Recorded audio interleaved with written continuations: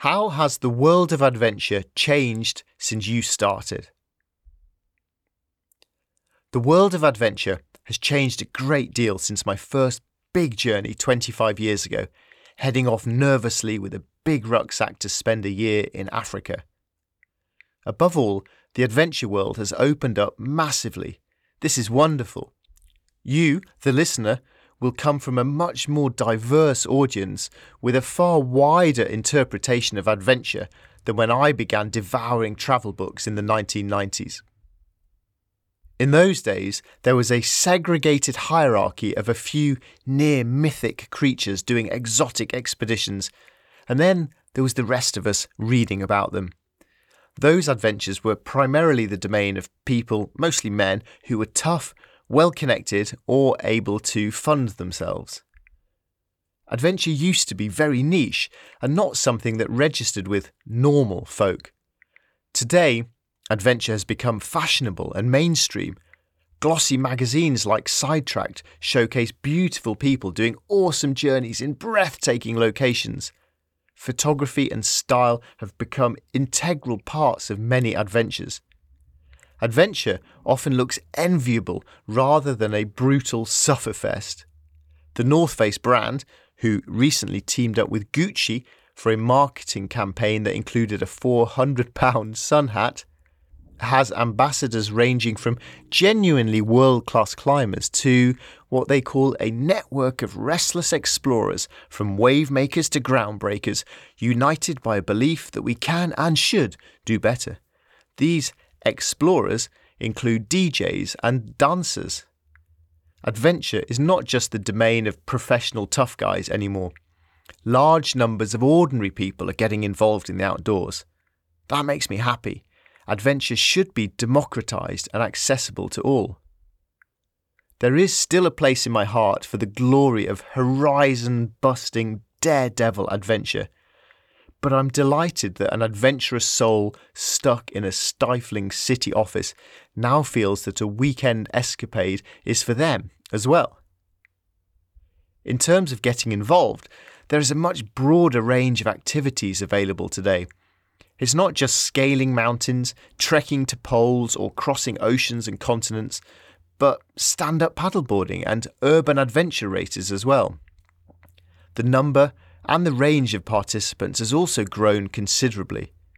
Adventure used to appeal to men with beards wearing smelly Ron Hill tracksters. Now it's a word and a concept widely embraced by athletes and artists, poets and paragliders, running mums and retired enthusiasts, not to mention so many different brands. There are far more women involved in adventure than used to be the case.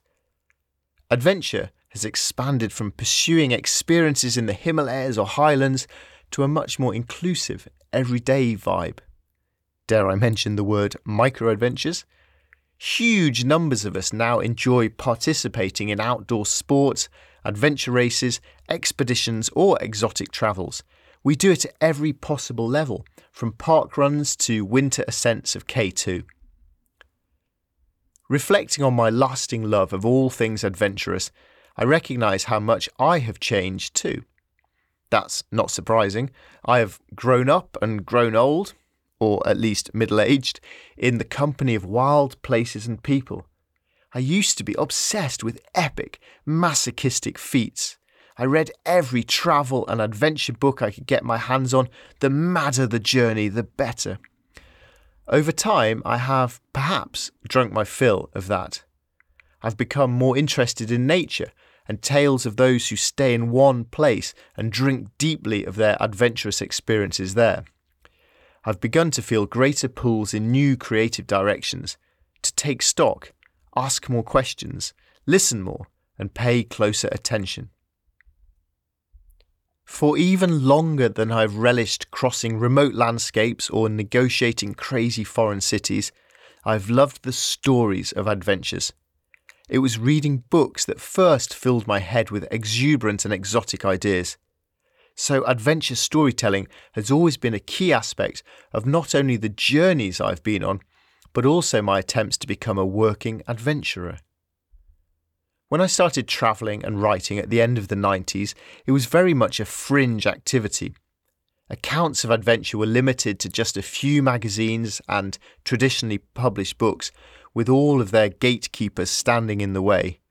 It was a hard scrabble to get your writing published anywhere. Getting on TV or the radio felt impossible. Fast forward to today, and anyone can post a story on their internet streams, whether that's writing, photography, film, or audio. There are now far more blogs, magazines, podcasts, festivals, expeditions, and speaking events than I could ever have imagined.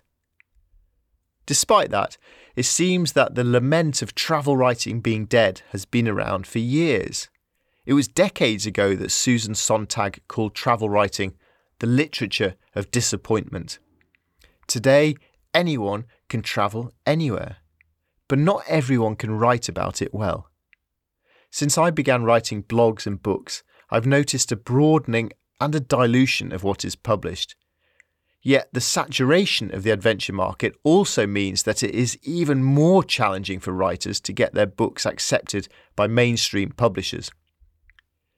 But the revolution in self-publishing has also made it easier for us to get our stories out and find a small but interested audience. The gates have been flung open. More people can now take their place in the world of adventure and have a crack at earning a living from it. Consequently, it is easier than ever to become a working adventurer, find your niche on the internet, build a tribe that is interested in what you do, and begin to monetize it.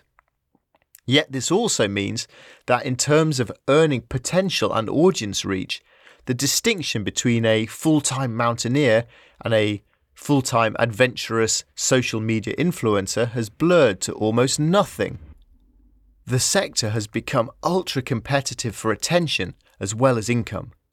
It will be interesting to see what implications unfurl for the working adventurer out of all this over the coming years. Adventurous storytelling today includes the Outdoor Swimming Society, Intrepid magazine championing women in adventure, the Adventurous Inc. book club for outdoor folk, the Tough Girl podcast, and all the everyday feats and triumphs of thousands of happy adventurers told through their individual Instagram pages. Quick question. What is your favourite time of day to start a journey?